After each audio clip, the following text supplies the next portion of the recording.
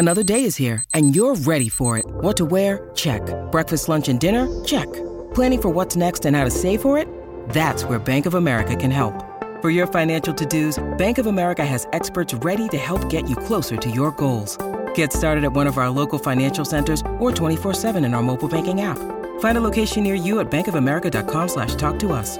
What would you like the power to do? Mobile banking requires downloading the app and is only available for select devices. Message and data rates may apply. Bank of America N.A., member FDIC. You're listening to Away with Words, the show about language and how we use it. I'm Grant Barrett. And I'm Martha Barnett. I was talking recently with my friend Cindy about some expressions that her father used to use. He came from the piney woods of East Texas, and whenever there was a lull in the conversation or he wanted to tweak somebody, he would use these little trademark phrases that probably wouldn't mean that much to other people, but to his family, it just cracked them up. One of them was, "Do you live around here or do you ride a bicycle?" It's like, what? Yeah, I don't what really does that understand. even mean? Right? And if they would say, "Come on, Dad, let's go, let's get ready," he said, "I stay ready so I don't have to get ready." And they call those expressions memeisms because that was his name. His grandson couldn't pronounce his name. I was thinking that every family has memeisms, right? Mm-hmm. Didn't you have? Yeah, my father's got a thing that he says. He's 74 now, and he's got this bunch of these dumb things that he says, and some of them are dadisms. Dadisms, right? Yeah. It's, Yeah. my hair is wavy. One hair stands up and waves to the other. Anytime somebody mentions hair, it's like it cues him to say that. Isn't that funny? And it's so corny. And I'm sure I'm developing dadisms too for my son. I hesitate to share them here. I bet you are. Yeah, my dad invariably, anytime our family would gather around and watch the television news, there was always a point in the broadcast where my dad would just look up incredulously and say, "People are crazy."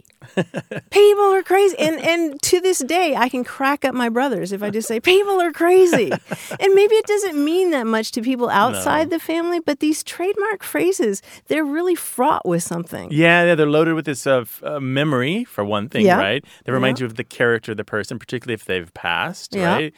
And also, they're kind of like an old song that for you brings back a time and a place and a person and that's important, right? That's a good way to put it, yeah. Well, I bet we're pressing the memory button for a lot of our listeners. We'd love to hear your memeisms and dadisms. You can call us at 877-929-9673 or send them to us in email. The address is words@waywardradio.org. Hello, you have a way with words. Hi, this is Joey Richards. Hey, Joey, where are you calling us from? I'm from Fort Worth, Texas. Well, welcome to the show. What can we do for you? Well, I was listening a couple of weeks ago, and you guys asked for funny sports sayings and things like that, so I thought I would call in. I kind of have a unique perspective lately. I got to hire a head football coach for our high school football program, and so the high school principal and I conducted a search, and we were looking for our football coach, and all these guys kept coming through our office, and the same phrase kept coming up over and over again, and so thought I would call in and talk to you about it because it was a really funny deal. What's the phrase? What did they keep saying? Well, 6 of the 8 face-to-face interviews that we did, these guys over and over would say, "It's not about the X's and the O's, it's about the Jimmies and the Joes." Not about the X's and the O's, it's about the Jimmies and the Joes. And what do you take that to mean? Well, I mean, there's a lot of wisdom in that. I don't know how familiar you are with football, but football's kind of a big deal in Texas. And yeah, I imagine. A little bit. I heard something about that. Yeah, vaguely. Right. Mm-hmm. And, so I've grown up in Texas and, lived here all my life. And so fall Friday nights are just kind of an exciting thing, Sure. And so, I mean, it just makes, I guess, maybe every Friday night an exciting thing. But football in particular, coaches can get big egos and you think, that it's all about you and, what you do on the dry erase board on the weekend. You're going to come up with this great play that is going to, lead your team into victory and all of this stuff. And at a certain point, once their ego gets crushed enough, with kids not executing the play as you thought maybe they could, you realize at a certain point you come to the end of yourself, and you realize it's really not about what I'm drawing on the dry erase board. It's about the kids who are running those plays. And if I've got bigger, stronger, faster kids, then then whatever the X's and O's I put in front of them, they're going to be able to manage that. They're going to be able to handle it. So, so it really isn't about the X's and O's. It's about having the Jimmies and the Joes that can run those plays. Mm-hmm. And so, it's kind of a fun statement. Like I said, I'd heard it all my life, and but I don't know. I mean, you have a really smart crowd. I don't know how much football they watch. Well, I just want to be clear. It's not mutually exclusive. I want to be clear. I want to be clear, though, just for those who don't follow football, that the X's and the O's these are the symbols that are used. The O's are the offensive players, and the X's are the defensive players. So on the whiteboard, you put these up there to represent the players as they're going to move from stage to stage for the play, right? Draw your arrows and so forth. Yeah. That's right. And Jimmy's and Joe's, that's great because those are really common male names. They stand for all of the players, though, right? Exactly. Yeah. Exactly. Are you in your 30s, perhaps? I am. Okay, because when you said you've been using that phrase your whole life, I began to wonder. The earliest that I can find that phrase is 1991. It pops up in a story about football in the LA Times. It's probably a little older than that, but that's 24 years right there. Sure, and that would have been while I was going through high school, while I was playing high school football. And as a coach myself, after I graduated from college, and using it, out of my own mouth, mm-hmm. to portray the importance of getting the right kids on the field. Now on into becoming an administrator, joining the dark side, if you will, and going into administration. Well, when you don't have the knees for it anymore, you got to do something else, right? That's right, exactly. And so, it was just funny to watch coach after coach. I mean, it's like they had all met together and said, okay, in my part of the interview, I'm going to say the same phrase, that everybody else is going to say. It's like they had all gotten together and decided that they were going to say the exact same thing. Well, good sayings and good proverbs do tend to be contagious, that's for sure. Joey, I want to thank you for sharing so much of your program there and what you've got going on in West Texas. It's all super interesting. And it's cool that this phrase is kind of an insight, too, in the mind of the football director and the players themselves. It's kind of perfect in that way, really kind of touches on so many key issues, as you've well explained. So thank you for that. Indeed. Yeah, no problem. I appreciate you guys. Y'all run a great show, and I love listening to it. Thanks so much. All right, take care Thanks now. Thanks a lot, Joey. Okay, all right, bye-bye. Bye-bye. We love sports language. Give us a call. Tell us all about it. 877-929-9673. Or send in an email to words@waywardradio.org. And find us on Twitter. Our handle is WAYWORD. Hello, you have a way with words. Hello there. Hi, who's this? This is Robin Blythe. Hi, Robin. Where are you calling from? Harrisonburg, Virginia. Oh, welcome to the show. I've got a serious problem that y'all need to help me out on with this. Okay. Let me tell you what is on the line with this. If I lose, I have to watch chick flicks for like a weekend. Oh, man. Uh-huh. And she wants to film one of these chick flick movies. Because if I win, we get to watch like Transformer 3D and so on and so forth. So outstanding. There's a lot. I'm not a chick flick kind of guy. I'm in touch with my femininity, but I'm not a chick flick kind of guy. Okay, yeah. So what do you think of Love Actually? That's probably what I'm going to end up having to watch, something like that. Oh, bless your heart. What's this the question? Sounds serious. It is serious. Yeah. And against Transformers 3D, Okay, here's what's happening. Gosh, 8-10 years ago, my wife and I were sitting on the sofa, and I'm like, baby, will you scratch my back? She said, you don't scratch your back, you itch your back. I was like, no, you scratch my back. She says, no, you itch it. You have a scratch in your hand. So I started, looking and to really get down to the bottom of it. I've looked it up, whether it's be a verb transitive, blah, blah, blah. Barely know English myself, so I needed professional opinion on it. All right, let's break this down. Let me just recap this. Oh, boy. You believe that you can scratch an itch, and she believes that you can't scratch an itch. She has a problem with that verb. Right. Oh, interesting. Wow, this is kind of the opposite of what I would have expected, really. Why? Well, usually the complainer is the one who thinks that itch your back is wrong. Oh, that's true. That's true, yeah. And that's the thing that's interesting about this, dude. Yeah. It's like usually itch someone's back is considered very non-standard and highly informal. And not the kind of language that people will call you on it sometimes. So it's interesting that she should be a proponent of the particular construction that lots of other people have a problem with. Lots of people. Right. Yeah. And lots of books, actually, style guides and reference manuals and things like that. Now, she's not completely wrong because it's perfectly grammatical. It's just marked as being informal. Everyone kind of recognizes that's not usually the way that we do that. And you scratch an itch. That's more properly put. So you're saying that if I'm walking down Metro and I see somebody, I say, "Would you scratch my back because I got an itch on it?" But if it's my wife, I can say, "Well, you itch my back," because my wife and I are informal. But meeting a stranger to do your back is pretty formal, right? How often do you ask strangers to relieve your itch? Yeah, that's a really good question. I look like one of those cows in the field rubbing against one of those fence posts trying to itch my back sometimes. I'm sorry, trying to scratch my back sometimes. I know that. She's influenced you, I can tell. The oily burlap sack on the barbed wire. I know that very much. Exactly. That's me. I'm not quite that big, but I'm a big boy, so, are they both right? They're both correct. Let's put it this way. First, they're both grammatical English. But we have something else to consider, and this is the word that linguists use, the pragmatics of it. And the pragmatics of it is that scratch and itch is far more accepted than to itch a scratch. Okay. So that's the problem with this. Technically, you're both correct. So what I'm going to do is suggest that you find a movie compromise. Did you see the movie with Emily Blunt and Tom Cruise, which is kind of like Groundhog Day with robots? No, I didn't. I recommend that one. Just look it up. Emily Blunt, Tom Cruise.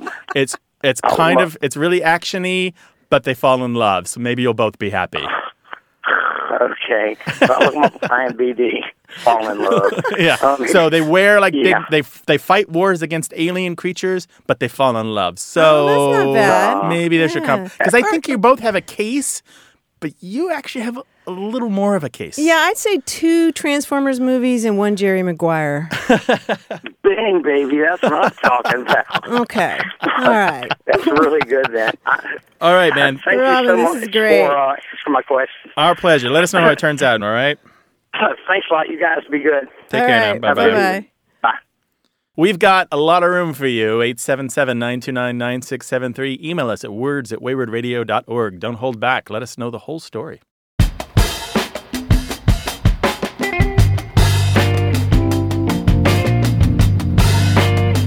Here's another expression I learned from my Texas friends. I don't know how widespread it is, but suppose you ask me a question, Grant, and I don't remember the answer. What I could say to you is, I've slept since then. Oh, really? Yes. I've slept since then. Yes. Which means you've forgotten it? Time has passed and you've forgotten it? Yeah, I think so. Or it's been more than a day, so I shouldn't be expected to remember it. Oh, right. So it wouldn't be in your short-term memory anymore. Right. But I was hiking with some friends from Texas, and they kept using that expression, and I Googled it, and man, it's all over the place. That's pretty cool. I like it. I wonder if they're pulling your chain, though. Maybe nobody says it except those people. No, it's all is over it? Okay. Google. Yeah, I nice. Googled it. And I slept since then. Yes, it Googles very well. So if you don't remember something, just say, "Oh, I've slept since then." We know they have interesting talk out your way. Let us know about it. 877-929-9673 or email words@waywardradio.org.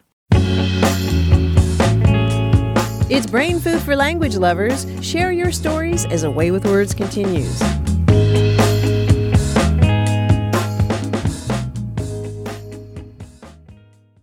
Hey, we've got something special for those of you who love our show but could do without the ads. That's right. Imagine A Way with Words, the same engaging conversations, the same deep dives into language without advertising interruptions. We're talking about our ad-free podcast feed. It's sleek, clean, and it's just for our supporters. It's at waywardradio.org/ad-free. It's inexpensive, easy to sign up for, and works with all major podcast apps like Apple Podcasts and Spotify.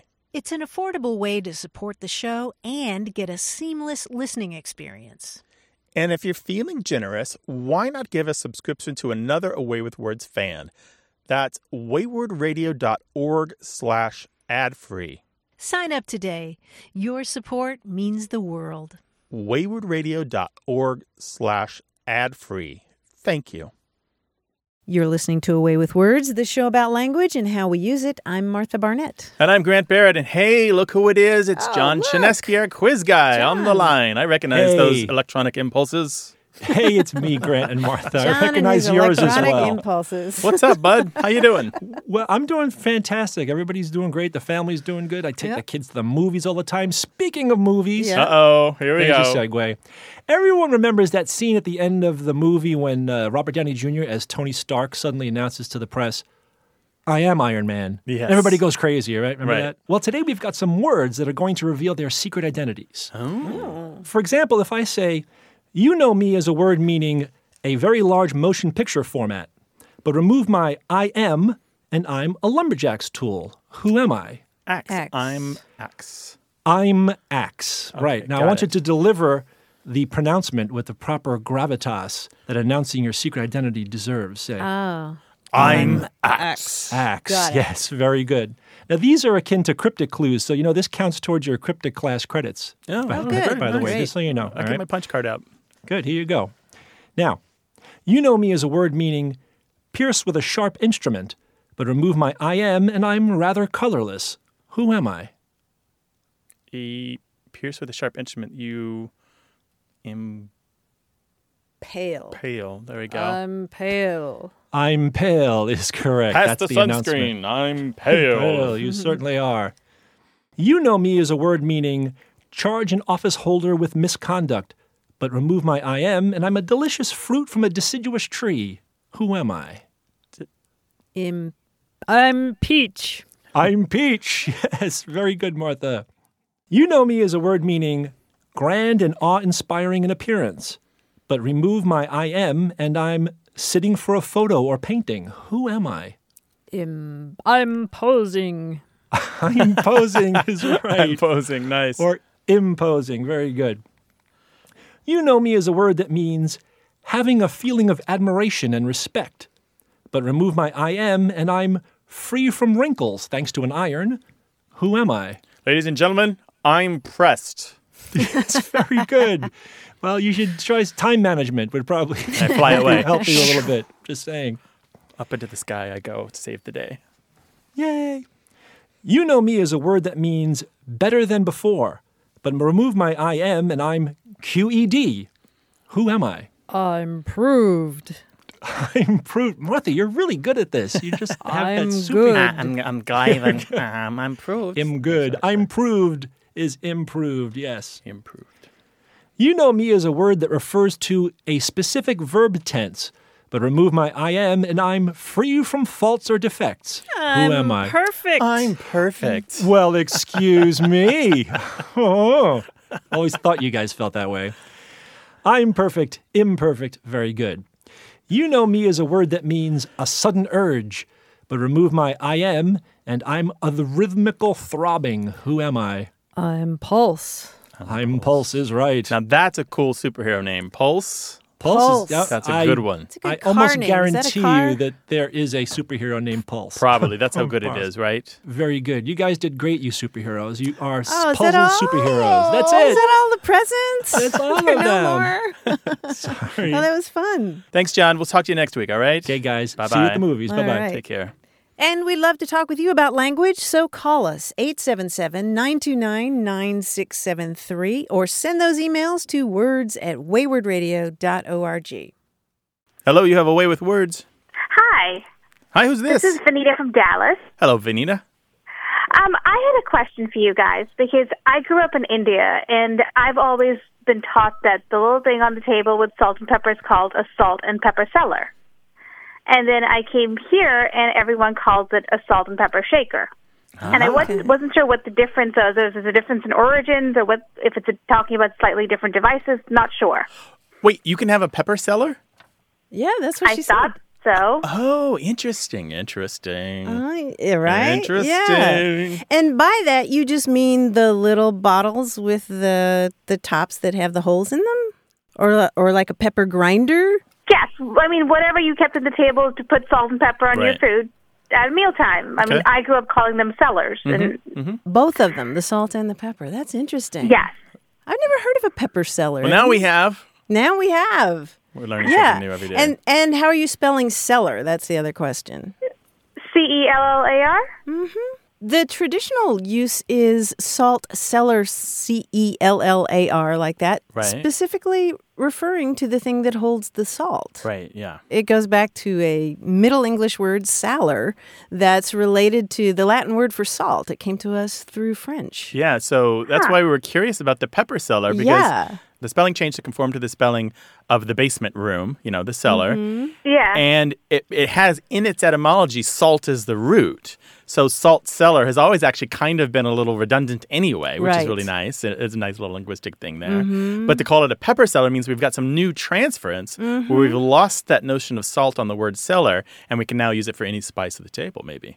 That's cool. Interesting. That's very cool. I just was taught to call it a salt and pepper cellar. I don't think we ever thought through the origins of the word there. Yeah. Yeah, so we've got it back as far as the 1400s.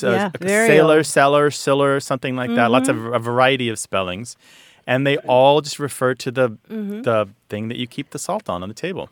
Yeah, and the word salt itself was sometimes used for that container back in the day. I mean, those words have sort of been very slippery. There we go. That's very interesting. That's why you do it. And, India sometimes does hang on to older forms of English that the rest of the English-speaking world has let go. So maybe this is why it's more common there than it is here. But I think many Americans, particularly ones who read a lot, probably know it. Well, that's interesting. Thank you. I appreciate it. Yeah, and pleasure. thanks for sharing that with us. I'd be interested to hear if anybody else calls it a pepper cellar. Right. I want to know that. Is that a new Yeah, thing that we've caught on to here? Vanita, you might have turned us on to something cool. Well, I'm glad. All right. Take care. Thank you. Thanks for calling. Thanks. Bye-bye. Bye-bye. Bye-bye. Call us with your language questions, 877-929-9673, or send them to us in email. The address is words@waywardradio.org, and you can find us on Facebook and Twitter. Hello, you have a way with words. Hi, this is Voltaire. I'm calling from San Diego, California. Oh, great. Okay, welcome to the show. What can we help you with? Thanks so much. Well, I've been interested for a long while in slang, and specifically words like bay, fleek, that this, past year were really popular, but maybe the greatest example might be a word like bling bling, which has been added to the American lexicon.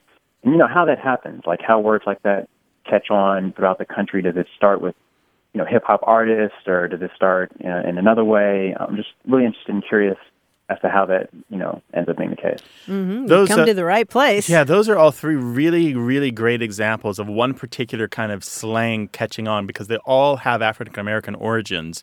Bae, that's just for the audience that doesn't know, bae is B-A-E. It's a condensed version of the word babe or baby, and it means your sweetie or your shorty. Fleek is usually given as on fleek. It was popularized in 2014 by a young woman named Peaches Monroe. Monroe spelled with two E's on the end, who's a young African-American woman who did this 6-second video, like a Vine, where she's really proud of her appearance. She just said something about being on fleek, and she does this particular move with her finger across her eyebrows to show that everything was perfectly in place. So if you're on fleek, you're perfectly appointed, you're well-dressed, you got style and class. And then bling bling, everybody knows at this point this is money or ostentatious wealth, maybe. Mm-hmm, jewelry. Jewelry, yeah. So what's really interesting about all of these is that they kind of show what's really happening in pop culture over the last, say, 20 or 30 years, where as African Americans started to dominate some of the art forms, particularly music, they developed a following among kids of all ages and all races and all backgrounds. And the language that they use in their music and in their interviews, where on television, what have you, started to be adopted by their fans, the people who adore them and go to their shows and buy their albums. And then we get this new age where somebody like Peaches Monroe, who was basically a nobody before this happened. Because I've never heard of Peaches Monroe. Yeah, there we go. But her video has been watched tens of millions of times at this point. Millions. Wow. Yeah. Wow. And of course, parodies were done, and it's now showed up in songs. I see it pop up in tweets. Here we have a really great example where On Fleek was popularized because this particular kind of connectedness we have, I call them networks of influence. You get jokes, fashion, and new language from the same people in your life. They tend to be people that you respect and people that you spend a lot of time with or you pay a lot of attention to. And in some cases, they're performers. In some cases, they're just YouTube stars. And so Peaches Monroe. Yeah, Bling Bling is a really great one. I think this came up from a New Orleans group in 1999. BG and the Cash Money Millionaires had an album that just kind of broke out just big. It was a nice hit. It was a good club song, a lot of great remixes of that. And everybody kind of got it when you talked about your bling. Originally, I guess it meant the ostentatious gold jewelry that hip-hop performers would sometimes wear. But eventually, it could just be the big fat diamond engagement ring that you got, or the really swank car that you got, or like the shiny suit that you wore to your wedding or your prom or whatever. And it started to be like where you dressed up something special and you're showing off your style, you know? And then when it started to appear in like airline advertisements on tops of taxi cabs in New York City, we knew the bling was done. And now it's usually just given his bling. But another one, how did that get big? Well, this New Orleans group that had a lot of respect made a big hit song that had a lot of remixes, and through the pure force of pop culture, it spread to the entire country. And basically the English-speaking world. You'll find bling in Australia and the UK also. Yeah, bling is such an amazing example because you actually can look that one up, and it's in like, the Merriam-Webster dictionary. Yep. So I know I just dumped a lot of stuff on you. Yeah, you got an earful there, Voltaire. What do you think? No, I think that's great. I mean, very helpful. I appreciate it. Thank you. And say hi to your bae for me. Yeah, okay, will do. Bye-bye. Well, we'd love to talk to you about language. We've got a whole lot of stuff to share with you, but we know you've got stuff to share with us. Put it on the phone, 877-929-9673. Send it an email to words@waywardradio.org. And try us on Twitter at the handle WAYWORD.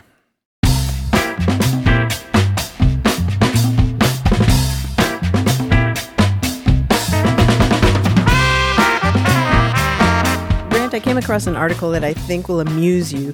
It ran in the Detroit Free Press, but for a minute there I thought it was in the Onion. Uh-oh. The headline is, you're going to love this, Oak Park man invents word for nieces and nephews. Oh, I saw that. I did see that. They were so excited for him. They were so excited. I'm kind of excited for him, too. You are? A little bit. I mean, yeah. Oh. What was his word, though? I don't remember his word. His word is sophralia. Oh, yeah. That's why I don't remember it. Yeah, it's Sofralia, sophralia. And this is attorney Rabbi Schnur Stephen Poulter, who came up with this. I was just so surprised that a newspaper would pick up on this effort to create a word and then popularize it. He says that he's trying to get the dictionaries to pick it up, but he hasn't gotten much momentum. And what I also loved was that the newspaper went to a professor of Greek and Latin at the University of Michigan who said that sophralia doesn't make sense. It's an invented word based on Latin words, but it's not a Latin formation. It's a made-up word, and it's okay to make up words if he wants to, fine, but no one would get much help from the Latin for this. And she also adds that maybe he would like to use the German word for this, which is Geschwisterkind. I like that. I didn't know that word, Geschwisterkind. I think they're both not going to make it in English, really. You think? Yeah, the most popular coinage that I know, which has been coined multiple times for nieces and nephews together, is nieflings. That's what I use. I love it. Yeah, nieflings. But the argument kind of is, if we needed the word, we'd already have it. Right. So, and as families get smaller in America, we have less and less need for it. Need for nieflings? Need for nieflings. I still like nieflings. Yeah, good one, right? Except when they grow up. Why? I think of nieflings as these little things, running around, but I don't know about adult nieflings. So maybe they're just niefs. My niefs. My niefles. I like it. Well, Rabbi, good luck. Good luck. I hope sophralia catches on. We're doing our best. More of us need to find windmills to tilt at. It keeps life interesting. 877-929-9673. Email words@waywardradio.org. And let us know what you think on Twitter at the handle WAYWORD. Hello, you have a Way with Words. Hello, Way with Words. Hi, how you doing? Who's this? This is April Smith. April, where are you calling from? I am in the DeGrasse area in Russell, New York. What's on your mind, April? Well, years ago, I was probably in my 20s. I was acquainted with a gentleman who was in his 70s. This was, back in the 1970s. And I would greet him and ask him, Pete, how you doing? And he'd say, sick of bed on two chairs, with a twinkle in his eye. And being a young kid as I was, I would just say, really glad to hear that, Pete. And I never really understood what he was saying to me. And assuming that was a good thing, I still don't know what that means. Wow. So what does that mean? Sick of bed on two chairs or in two chairs? sick abed on 2 chairs. Okay. Really? And he suggested that it was something really positive. Well, he always said it with a smile on his face and a twinkle in his eye. Now, Pete Peterson was born in the back country of Joplin, Missouri. Oh, one of my folk. Now, that's interesting because I've always heard it as more of a sort of they're malingering. They're not really that sick. Oh, I see. Well, maybe that explains the twinkle. Yeah. Because he's been purporting to be sick, but actually just having some time off. Right.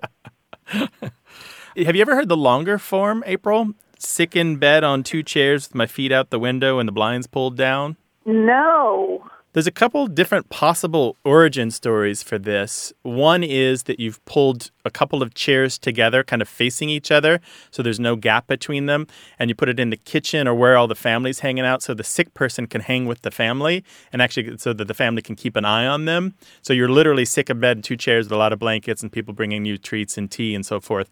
One version of that says that you do that in the kitchen. You bring those 2 chairs together to keep you out of the bedroom that you share with your sibling so your sibling doesn't catch what you have. And then there's another version which says sick in bed on 2 chairs means you're sick, but you're working anyway. So you're still sitting at the dinner table, still eating your meals, but you're also sitting on the porcelain chair as well because things aren't going well, if you know what I mean. So you're actually sick in bed on 2 chairs, which means you're not actually in bed, but you are on 2 chairs, so to speak. Huh. Okay. So maybe that's the twinkle in his eye. He didn't want to give you the full details, but it meant something that he was hoping you'd understand what he was talking about. He was always just pulling my legs. So. That's the sense that I've always had of it, is that you're kind of pulling somebody's legs. So we'll just talk about a bed for a second. When we're talking about being a bed, it's an old-fashioned way of saying in bed, right? A-B-E-D. And that's sick abed. Yeah, sick abed. Yeah, so he was pulling my chain. I think he was. I think he was being ironic. Yeah, maybe not really sick. Maybe he was taking that version of it. Not really sick and just kind of trying to pass himself off as somebody who needed sympathy and love. It's a great phrase, though. All right, April, I hope we helped a little bit here. Shed some light on it. Bye, April. Okay. Take care now. Thank you. Bye-bye. This is a show about words and language and how we use them. Give us a call, 877-929-9673. Find us on Facebook. We have a big Facebook page and a big active Facebook group. And you can talk to us on Twitter. The handle is WAYWORD.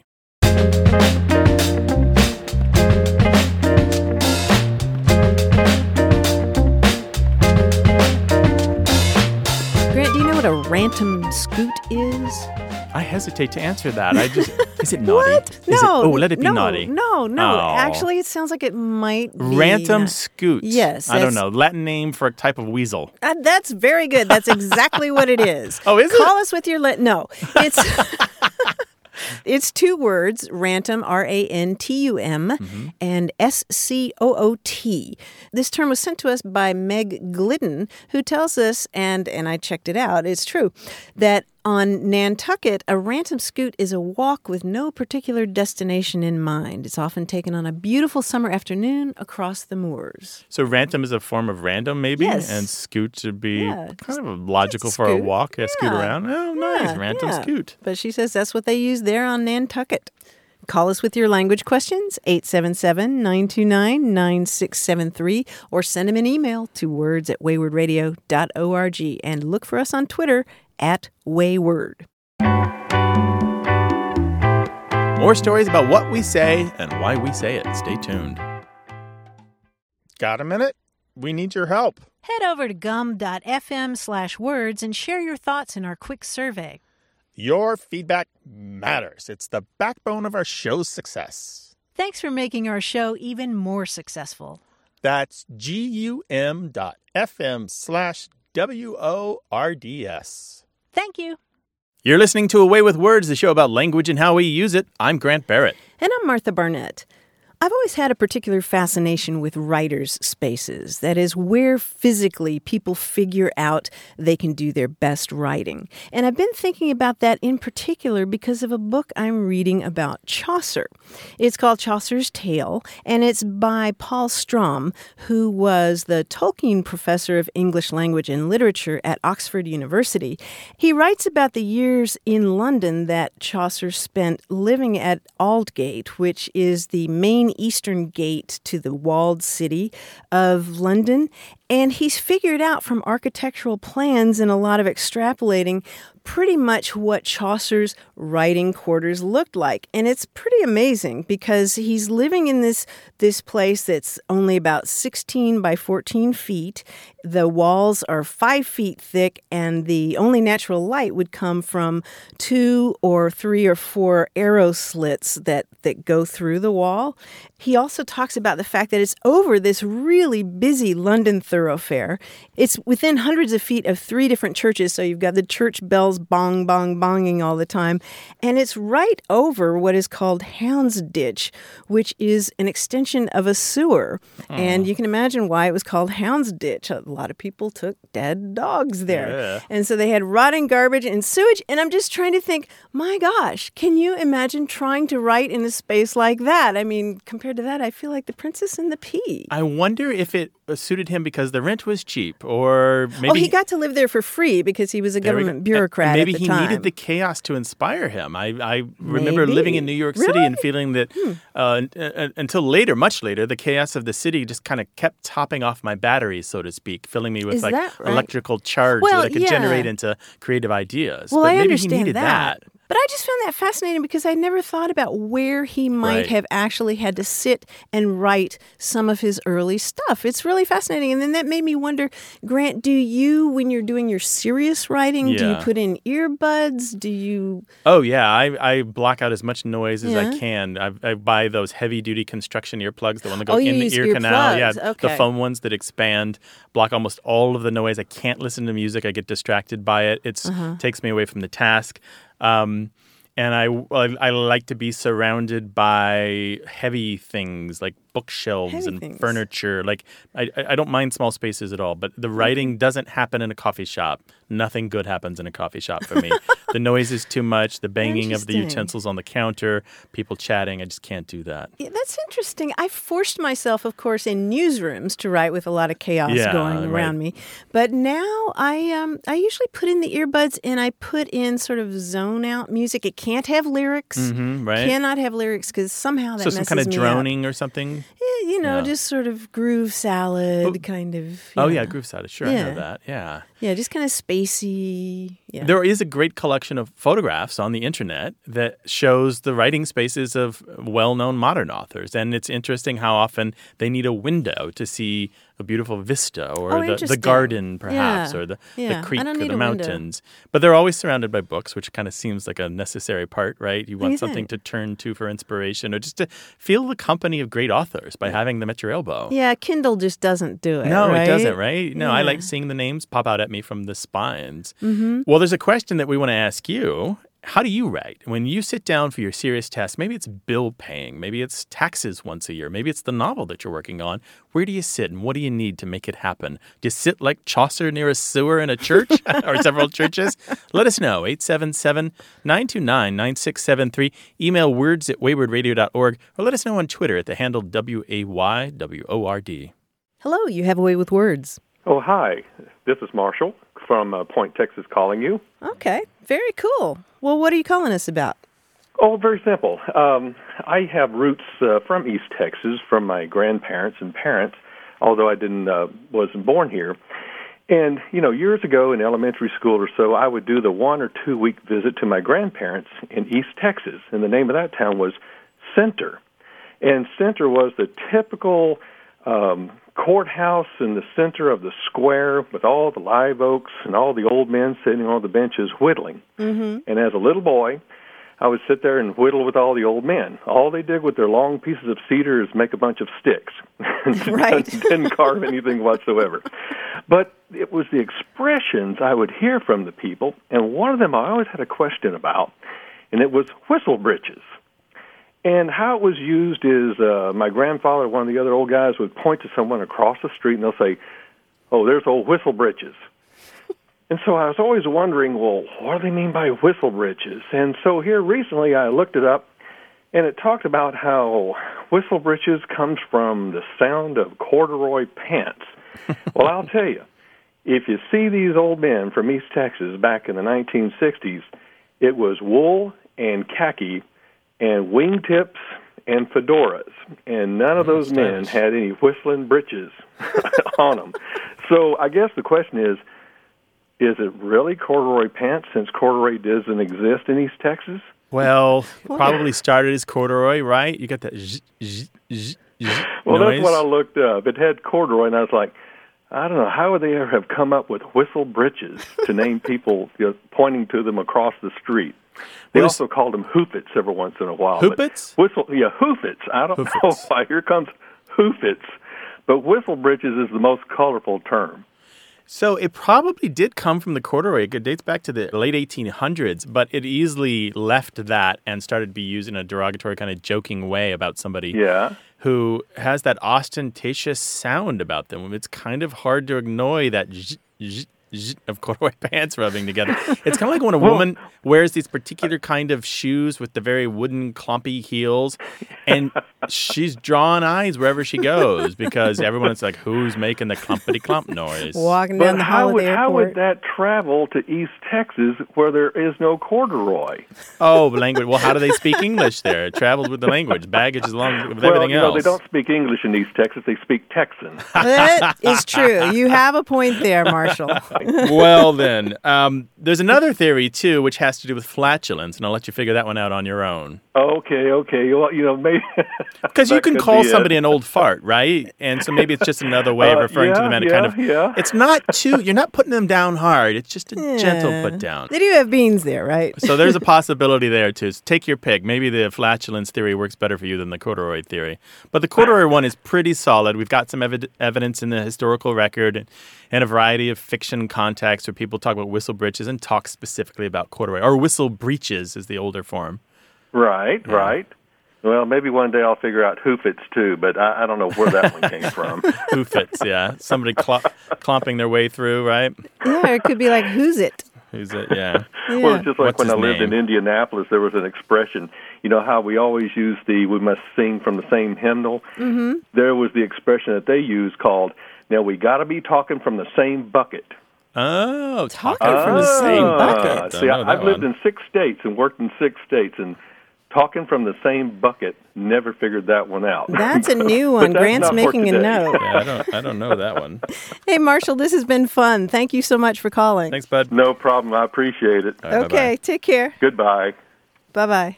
Do you use the word britches? I do, actually. I got it from my grandmother. There was a period when I was very young, around 2 or so, where my brother and I were in the care of my grandmother, who was a classic Southeast Missouri kind of farm culture. And she just, with no irony, just say, pull up your britches. Oh, yeah. I can just hear Aunt Mazo from Western North Carolina. Martha Ann, get your britches on. And so it's happened where I have been in a public place. Actually, it was at a store where I was helping my son try on some pants. And I said, well, pull the britches up. And some lady nearby said to me, she's like, really? I'm like, what? She's like, britches. As if I were somehow making a joke. Some kind of affectation. I'm like, no, britches. It's a thing. Britches are real. This is what my grandmother Barrett said. Britches are real. Pull up your britches. We're here to tell you. And we're here to answer your questions about language. So call us, 877-929-9673, or send an email to words@waywardradio.org, and find us on Twitter @Wayward. Hello, you have a way with words. Hello, this is Mary Bronigal from Tallahassee, Florida. Hi, Mary. Welcome to the program. Hey, Mary. Welcome. Hi. What's going on? I was wondering about the expression mealy-mouthed. My dad used to use it, and I didn't know what it meant, but I got the impression that it was not a good thing, like it was bad. It was not a compliment. Mm-hmm. And I was just trying to I was writing some memoirs, and I was just wondering if you knew anything more about that word. Yeah, sure. What kind of context would he use it in? He'd say, well, that person is a mealy-mouthed bastard. Oh, okay. All right. Pretty graphic, yeah. So what do you picture when he said mealy-mouthed? Well, I think of bugs coming out, like mealworms coming out of your mouth. Oh, wow. Boy, that's quite an image there. I was thinking maybe you were picturing a meal like breakfast or dinner, but it's not that kind of meal. I mean, you're sort of on the right track in that it has to do with the kind of meal that's finely ground grain, cornmeal or flour. And the image here is of somebody whose mouth is really full of that kind of meal and trying to talk around it. And it basically means to be vague or equivocal or roundabout, or kind of beating around the bush, or like your father was suggesting that they're not trustworthy. And the idea is that you have a mouthful of meal and you're trying to talk around it. And it's a really, really old expression. It wasn't just your dad. In fact, there's a German expression that was used by Martin Luther centuries ago. Goodness. That's the same thing. What was it in German? What is it, Grant? It's Mehl Maule behalten. Yeah. Something like that. Oh. Yeah, but it's meal, literally holding meal in your mouth. Well, that's not quite as dramatic as I thought. No, it'd be different if there were writhing mealworms in there, that's for sure. Yeah, thanks for that image, Mary. That's more horrifying. Okay, well, thank you all. That's very informative. Thank you very much. Sure thing. It's our pleasure. Take care, Mary. All righty. Bye-bye. All righty. Bye-bye. Martin Luther was full of terrible insults. In fact, you can go to a website called ergofabulous.org, and it has something called the Lutheran Insulter. Oh, no. And you can sort of randomly get yourself insulted by Martin Luther. I have some examples from his writing. All right, I haven't been insulted yet today. Grant, your sin smells to high heaven. To high heaven, yeah. I like this one. You know less than does a log on the ground. You are a bungling magpie croaking loudly. And I like this one, too, from Martin Luther. My soul, like Ezekiel's, is nauseated at eating your bread covered in human dung. Oh, gross! I'm sure it's better in the original German, but that's a bunch of insults by Martin Luther that you can find at ergofabulous.org. The log one reminds me of one of my favorite insults, which is you are as dumb as a stump. Yeah, I've really heard that simple. many times. About other people. About other people. Call us with your language questions, 877-929-9673. Send them an email to words@waywardradio.org and find us on Twitter @wayward.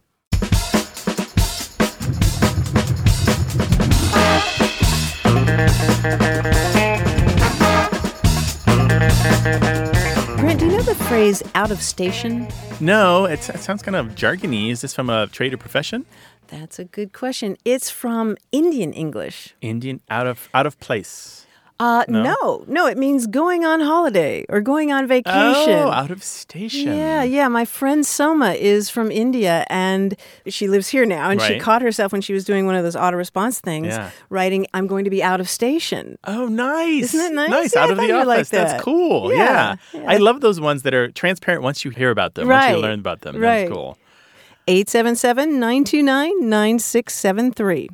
Hello, you have a way with words. Hello, this is Carrie from South Central Kentucky. All right, well, welcome to the show. How can we help you? Yeah, we are interested just because when we moved here, there are all sorts of interesting sayings and phrases that we've come across. The one that we've had the most fun with is the phrase, if you play with fire, you'll pee the bed.